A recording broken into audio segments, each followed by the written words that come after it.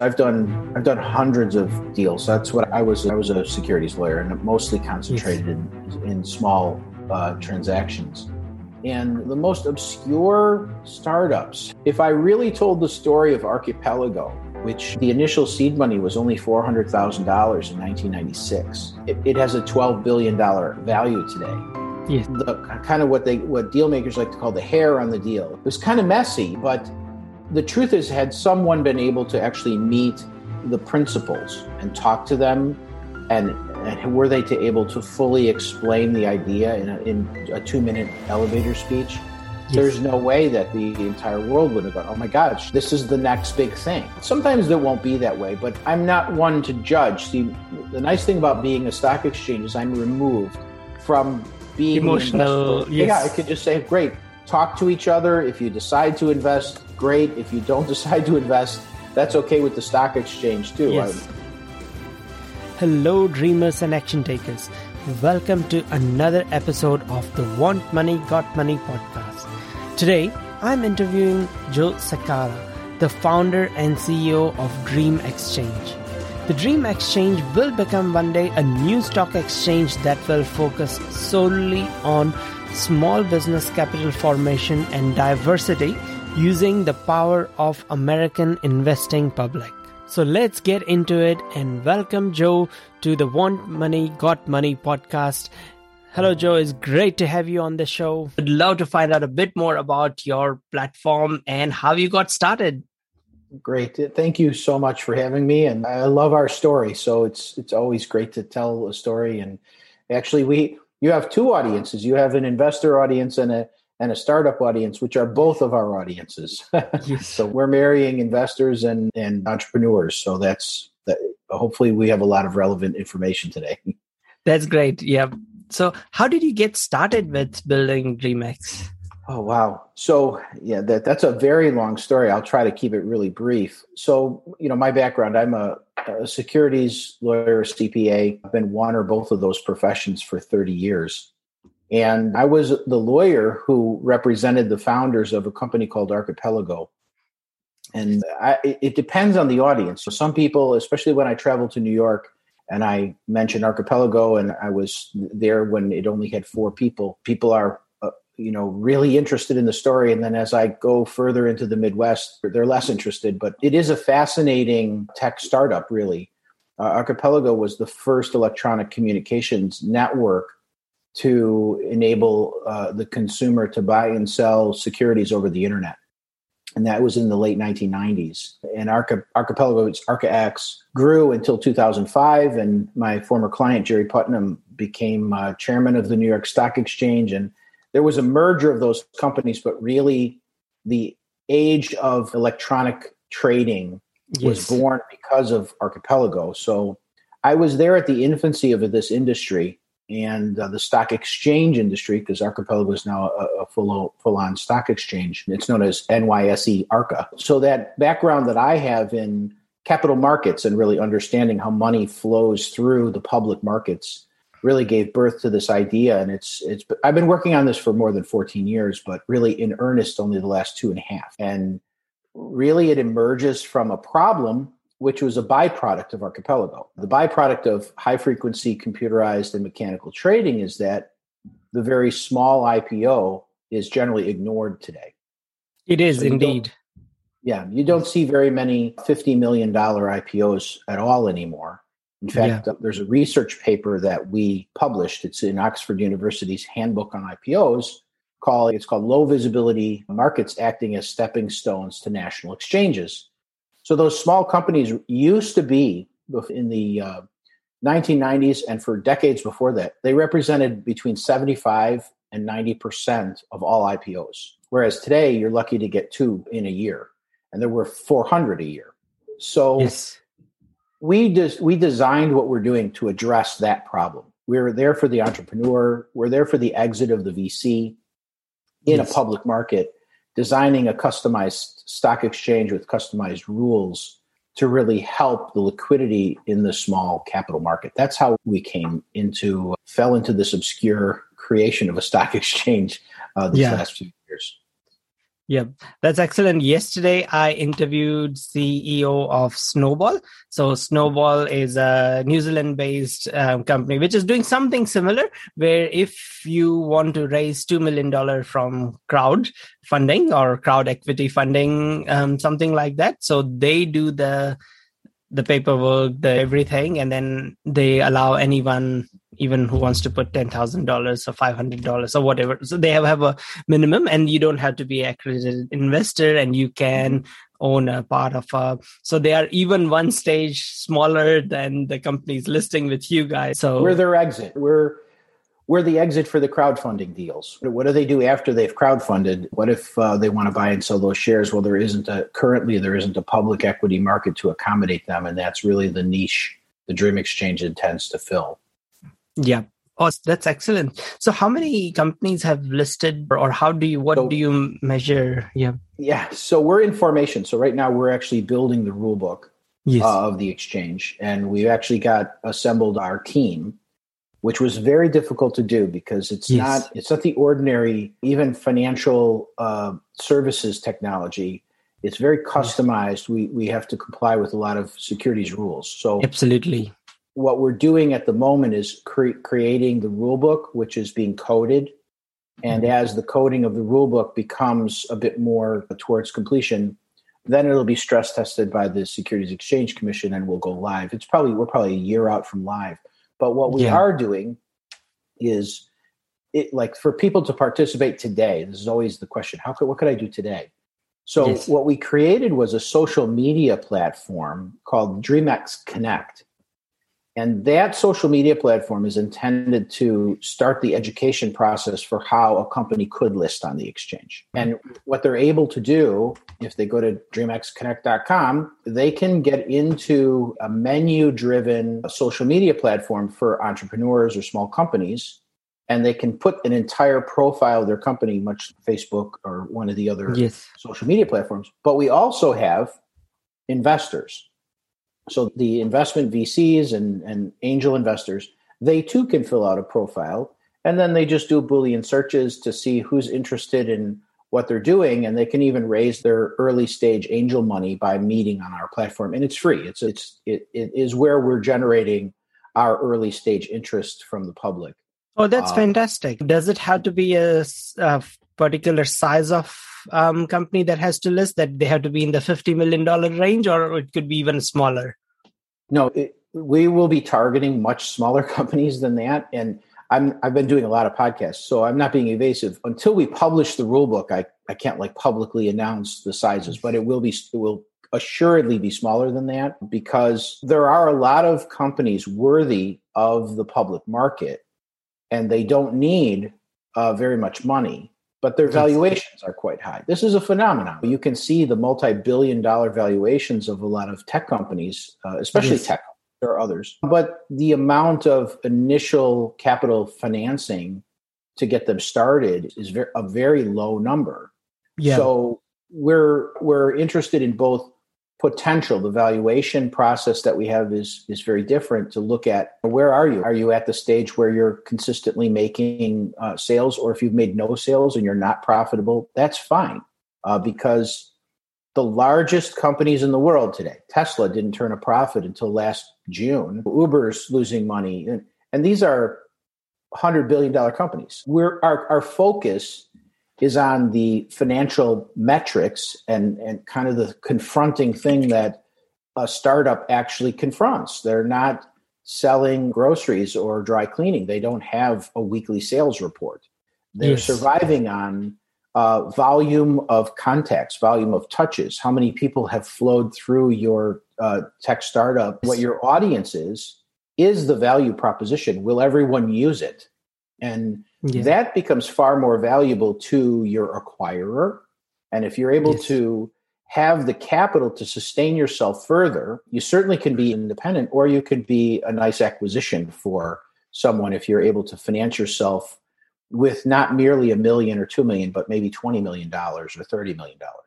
Yeah. So we're in that niche market, which is people who are a bit more developed, certainly not the startup in the garage, but just what do you do after the garage? It used to be you could go to the public markets And we're filling that void. It's in the ecosystem.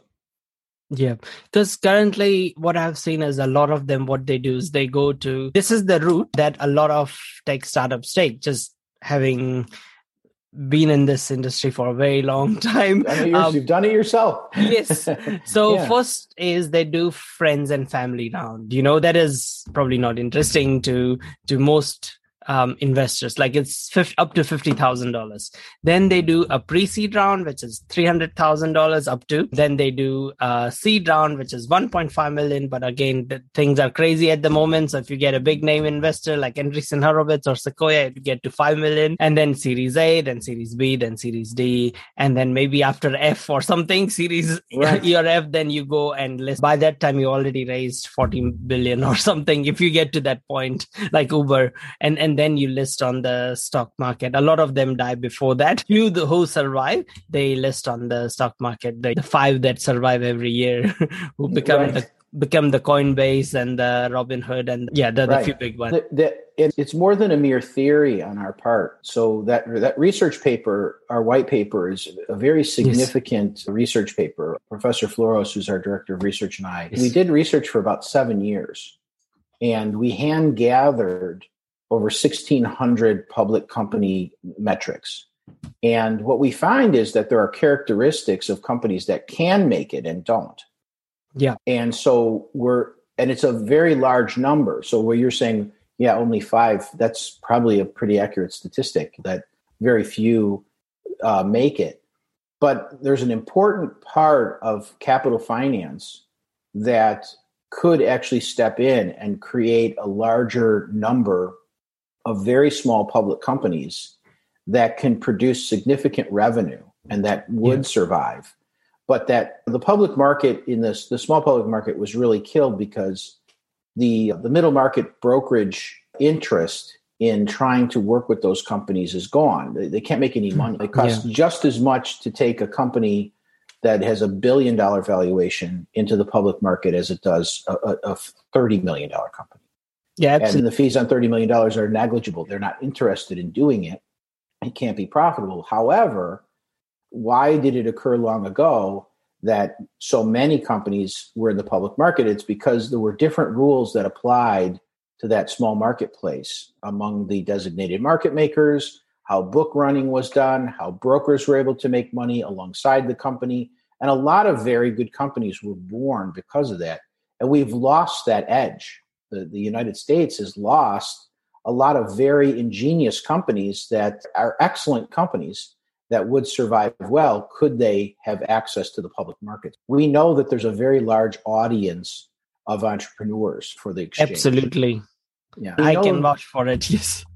Yeah, and what we were surprised by, so our capital group we have a minority capital group. So we're actually going to be the first minority-controlled stock exchange in the history of the country.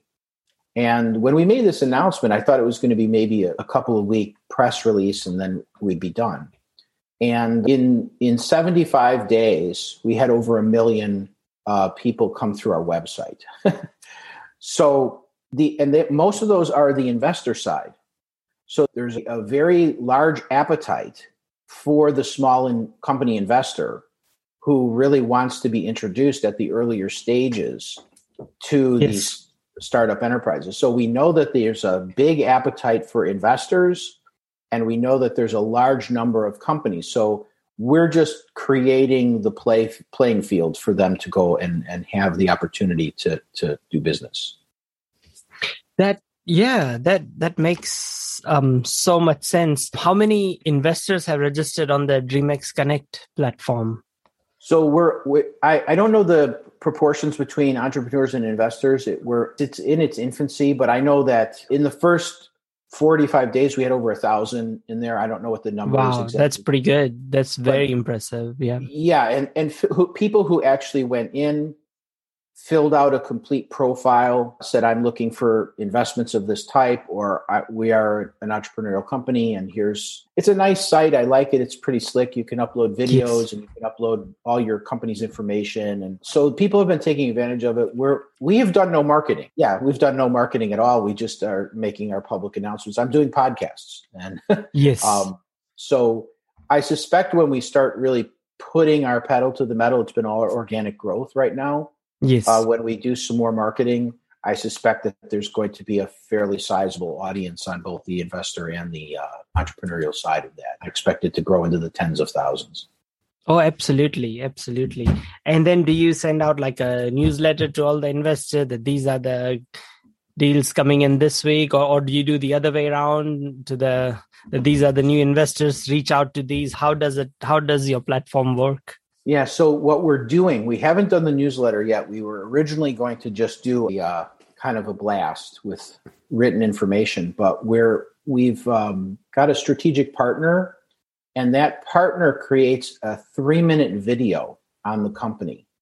Yes. And it'll be part of the free service. So if you sign up for DreamX Connect, it's not live yet, but there'll be a 3-minute video. There'll be an opportunity to be introduced to the founder or the creator behind the organization.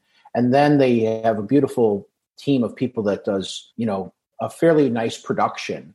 So there'll be a video that will go out. And I found that because of the technological advancements, unless people see something on the computer, they like to see the image, they like the talking, they like to be able to click and have someone talking to them. So just doing an email we felt was not an adequate promotional activity. So it'll be both for the investment groups as well. They'll get to create a profile and get a video, as well as the new companies. There'll be a standing video, and it'll be promoted, and then it'll be on their profile so that when they click to the profile, they'll be able to be introduced to the people. Yeah. Is there a cutoff, as in that do you also take from companies from post-seed stage, or they have to have funding before, or you also allow pre-seed or anyone?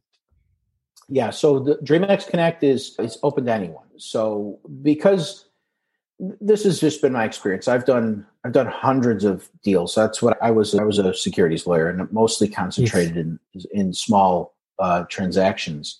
And the most obscure startups, if I really told the story of Archipelago, which the initial seed money was only $400,000 in 1996, it has a $12 billion value today.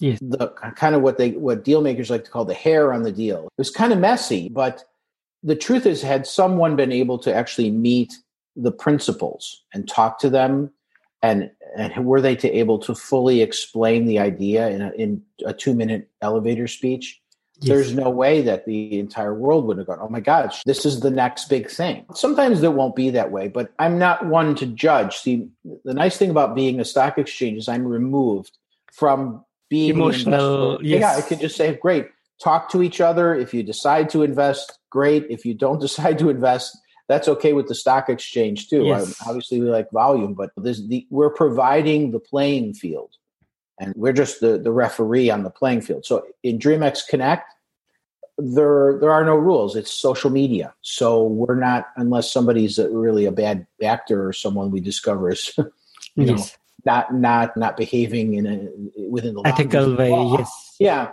Other than that, we don't really have any constraints. We have some very interesting, very small companies that are seed level investments, and we have seed investors. So we actually have had a lot of. In fact, I would say that if I were skewing the interest in DreamX Connect, the more of the audience is interested in the seed and angel stage of the investment. They're looking to get in very early and find the company before anyone else has. Oh, that is 100% the case. The reason why there is so much interest in the early stage is because there is so much noise. And if there is a platform that can cut out the noise, because there are so many not so good startups at early stage and they're still finding their way, they haven't got the product market fit. Every investor is looking for the deal flow in early stages, but they want they want a guaranteed bet, and the guaranteed bet at early stages is very hard to find. So if there is a platform that can do that, will make mint. Like Coinbase, as went public yesterday, and Gary Tan from Initialize Capital or something, the VC fund, he invested $300,000 in it at early stage. Now his stake alone is worth $2 billion. So you get 6,000% increase, which you cannot in any other asset class in the world, pretty much. It's just not possible, right? It's just not possible. You cannot do that. You cannot get that by putting money in index fund, Vanguard or something, or you cannot get it. Of course, you cannot get it in the bank. You just lose money. You can't even get it in the capital markets. You cannot. Maybe I think there was a study on Netflix where people were doing 1,500% over some lengthy period of years, but you can't get it in the capital market. I guess you could get it. You could get it in a casino. Yes. You could go and just consistently guess the right color on the roulette table. And then, keep doubling and never lose. And of course you'd have to never lose, but there isn't a wealth building mechanism like the startup and early stage company environment either. And one of the important things, and I don't want to discourage the entrepreneurs in the audience, because the truth is there are small companies that are doing well, that become bigger, and they find themselves at a crossroads with Series A, Series B, Series D, E, F, G, H, I. When they're looking for that valuation and that proper multiple, and they really don't want to be suppressed. And those have become an interesting set of potential investments for late stage VCs and private equity people. Yes. Because they look at it and go, gee, this company's been around for 8 or 10 years. It's breaking even. But boy, that technology they have, or that idea that they have, truly will not become obsolete. And it can, if we gave them a little money, we gave them a little energy, it could grow. And those are very interesting because they tend to be in the 30 to 50% IRR. So when you can see a 30 to 50% internal rate of return, yes, that's a very good investment for someone who is a little more risk adverse. So if they are not willing to go in at the seed level, but they're willing to come in at an intermediate stage, and if we offer them that in a public market where there's liquidity, it greatly enhances the willingness of the VC and or a PE to become involved, because they don't have to syndicate all the money. They can make sure that the company is being responsibly run because they have securities reporting obligations. And if we customize the rules of the exchange so that there's not the ability to really take advantage of the smaller company, that's one of the protections we have, is investor protection, but company protection in a customized set of rules. That will make it very attractive. I think we're going to see many small companies, perhaps thousands of small companies eligible. I piloted a company 10 years ago. My pilot study was a small company, very small revenue, very small earnings. And we used the public markets as the model, but they became a $150 million market cap from a $30 million market cap. And they did that over about a 24-month period. Now, that's 5x. That's 5 times the investment value in 2 years, which sounds a lot like a venture capital investment, but there was liquidity and there was a public market. So that's where that early stage public investment really can become attractive. And the owners of the company did not get horribly diluted. They didn't lose their whole company. They too had liquidity in the public market, and they had the higher valuations because there were over 4,000 public investors. So that's our model. We're looking for good companies, but we're looking for the early company we may have to watch for a year or 2 or 3 years of these early stage seed invested companies to mature enough to become listings. So that's why we started early. We're starting now so that by the time we're fully operational in about a little more than a year, we have an inventory of people ready to go.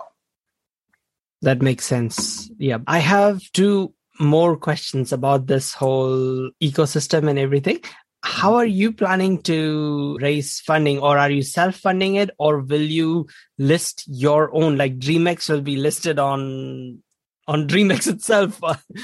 So all of the above. DreamX, Dream Exchange was self-funded by me until 2 years ago when we did our own private placement. We now have about a little more than 100 investors in our private placement. And we're going to close that round very soon because we have a larger VC PE partnership that we have, which will get us through our launch. And then we absolutely intend to list on our own exchange. So we will be one of the small companies that will be a public stock on our exchange. We're probably 2 years out from listing ourselves. But yes, we will participate in the market we're creating. I'm like you. I'm an entrepreneur. I want my public liquidity as much as everyone else does. That is our plan. Yeah. Makes 100% sense. If you had to start all over again, just out of, say, university or education, what would you do? What step would you take? Oh, man. No one's ever asked me that question. My educational experiences have been invaluable to me. So it's hard for me to say I wouldn't do it. I was a public accountant. I was a CPA. And early on in my career, that was very valuable. And the knowledge has been valuable my whole career. It wasn't a profession I wanted to do. So I might do something differently there, more in finance rather than accounting. I found that my law degree and my study of securities laws has been absolutely invaluable to where I am today. It saves us legal expense very often. So I wouldn't change a thing about that. But I will say this, I did not recognize early in my career that I was an entrepreneur. I was an entrepreneur in denial because I was a service professional. I billed my time. Yes. And for example, Archipelago, I much more would have preferred to be part of the management team than to be the lawyer in the situation. And so were I to make any one change, I would say I would have been at a younger age more honest with myself about what I really wanted. I wanted to be an entrepreneur. I wanted to be a business person and not a service professional. And I think that's probably a message to all the entrepreneurs is the best thing you can be is honest with yourself and believe in yourself. I would say that I didn't believe in myself enough back then to say, oh, I don't need a job. I can run my own company or I can create my own company. I didn't believe myself enough. And that just takes time. But I would say if I have 2 rules for entrepreneurs, rule number 1 is never quit. That's the only time you lose is when you give up. Yeah. And the second one is you have to believe in yourself. And they sound like something on a TV show or a matinee or some kind of cheesy advice, but they're real. When I've often said, you're not a real entrepreneur unless at least one time in your life you've had to put your payroll on your credit cards. Yeah. So you and that requires believing in yourself, and it requires never quitting. So they're not just sayings. You have to live your life that you really have to live that way. So I wouldn't change much about what I did, except that I probably would have believed in myself much earlier and maybe failed. Maybe I would have failed early on or something, but the failures produce change, and change produces the next big idea. Exactly right. You said it. Yeah. What was the last book that you read, or what's the book that you are reading right now? The last book I finished, believe it or not, was a book called Lincoln's Last Trial. I had a certain fascination with history, and yes. I enjoyed reading what was ostensibly, he had a brilliant mind. What I appreciated about the book and what I'm realizing is today is he was trying very hard to bring a diverse set of people together. And I learned the way his mind works. And that was fascinating to me.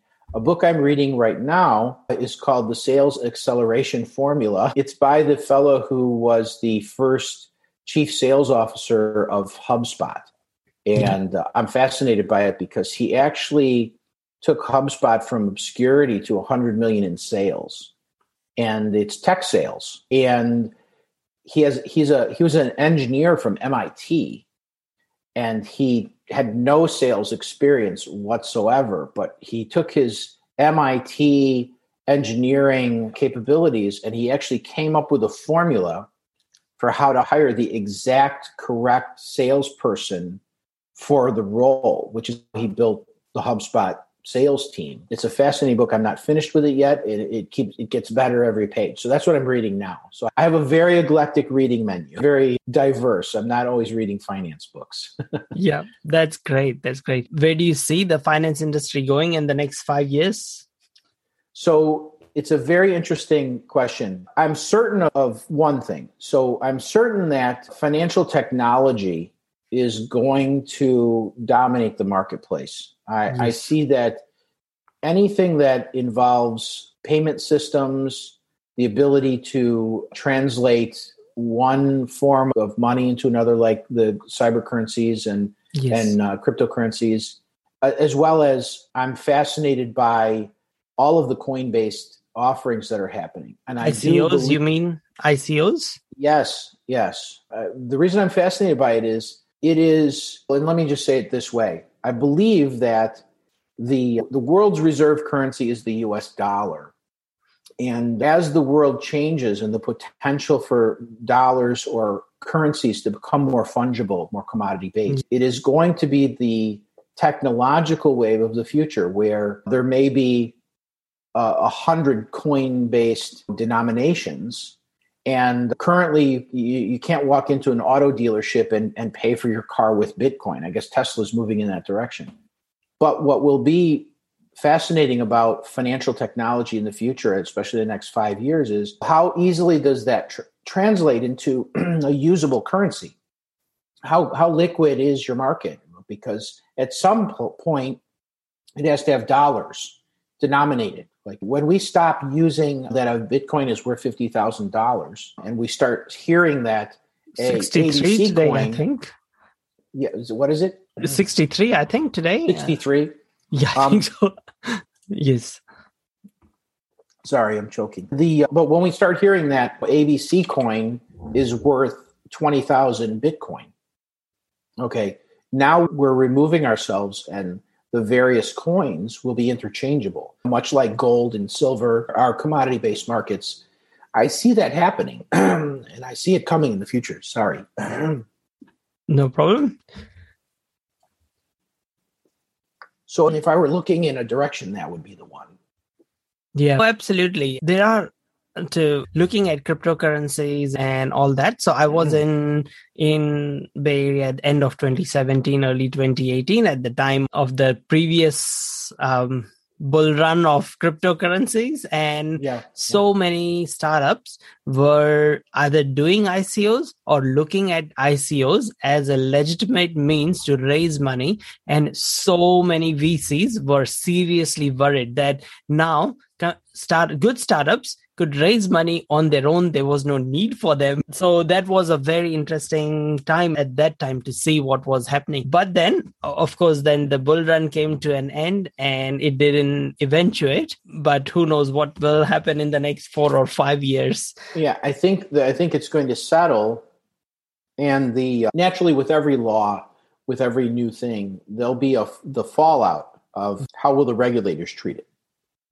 So and Bitcoin happens to be the celebrity name for encryption-based financial models, but I do believe it's here to stay. If it were going to be something that was outlawed or was going to be regulated out of business, I think that would have occurred already. The thing is that, how the key strength of US is even more so than military has been the US dollar being the currency of the world. Because of the SWIFT and everything, you can use sanctions against a country you don't like, but with Bitcoin you cannot. So it is something that, from what I've heard, there's that's something that the government has looked into, but it is something that is unstoppable. China and India tried to do the same thing because then no one pays tax revenue, the government cannot run. But it's just, as long as you got electricity and internet, you got Bitcoin access. Right. And even if you don't have electricity, you can have it in the hardware wallet.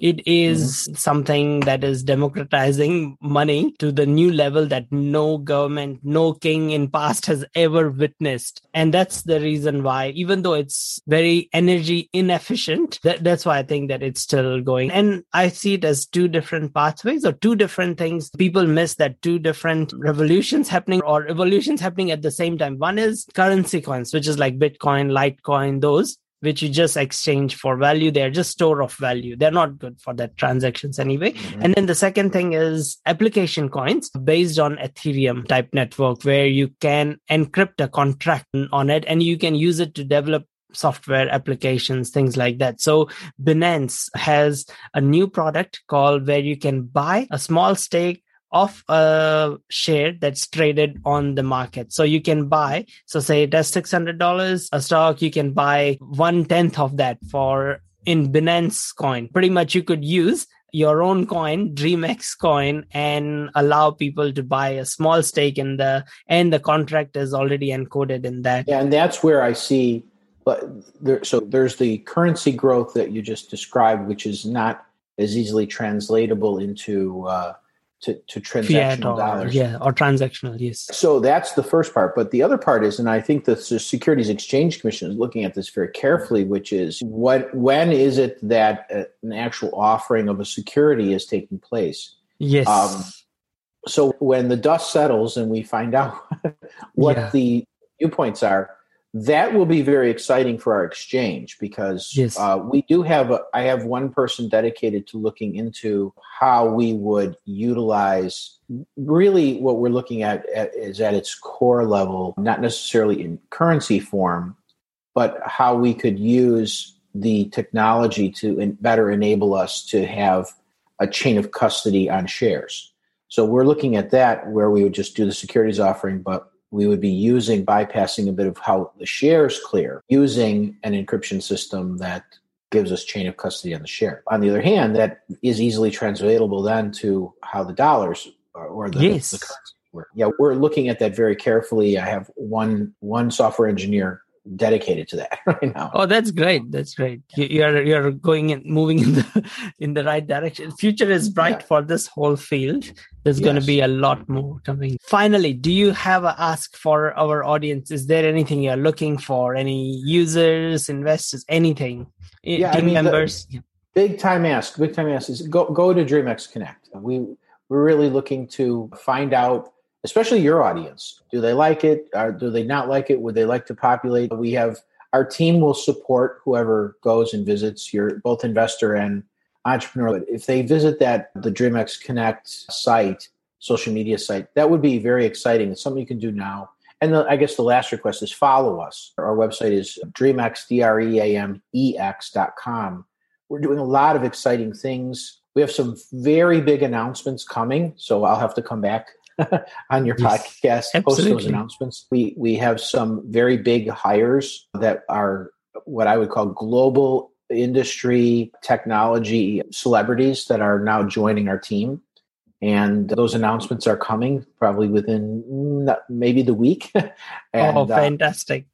So we like the traffic. We like people to follow us. And so stay in touch with the exchange, call or email and ask questions. The senior members of the team get on the phone. I will get on the phone. We are a collaborative environment. We're not dismissing any good ideas. That's how I view myself as someone who wants to be surrounded by other people who are much smarter than I am. And that isn't always able to be the case that they're all employees. So we welcome the entire audience to come and visit and share their viewpoints and become part of a movement, which is the Dream Exchange, is democratization of the capital markets for the entrepreneur and the early stage investor. Oh, that is great. Thank you. Thank you just so much for your time. What I'll do is I'll put the links to everything that you said underneath. And before this episode goes live, I will reach out to you and get any updates from you as well. So I can add that in the post edit later on. So thank you so much for your time. Okay. Thank you so much too. I really appreciate it. Thanks so much. Yep, that's great. Thank you so much for listening to this episode of Want Money, Got Money with Sam Kamani. Hope you enjoyed the show and got some valuable insights that would help you in your startup or your business. If you haven't already, please subscribe and rate this show on your favorite platform. It would be extremely helpful and I just cannot tell you how much I would appreciate that.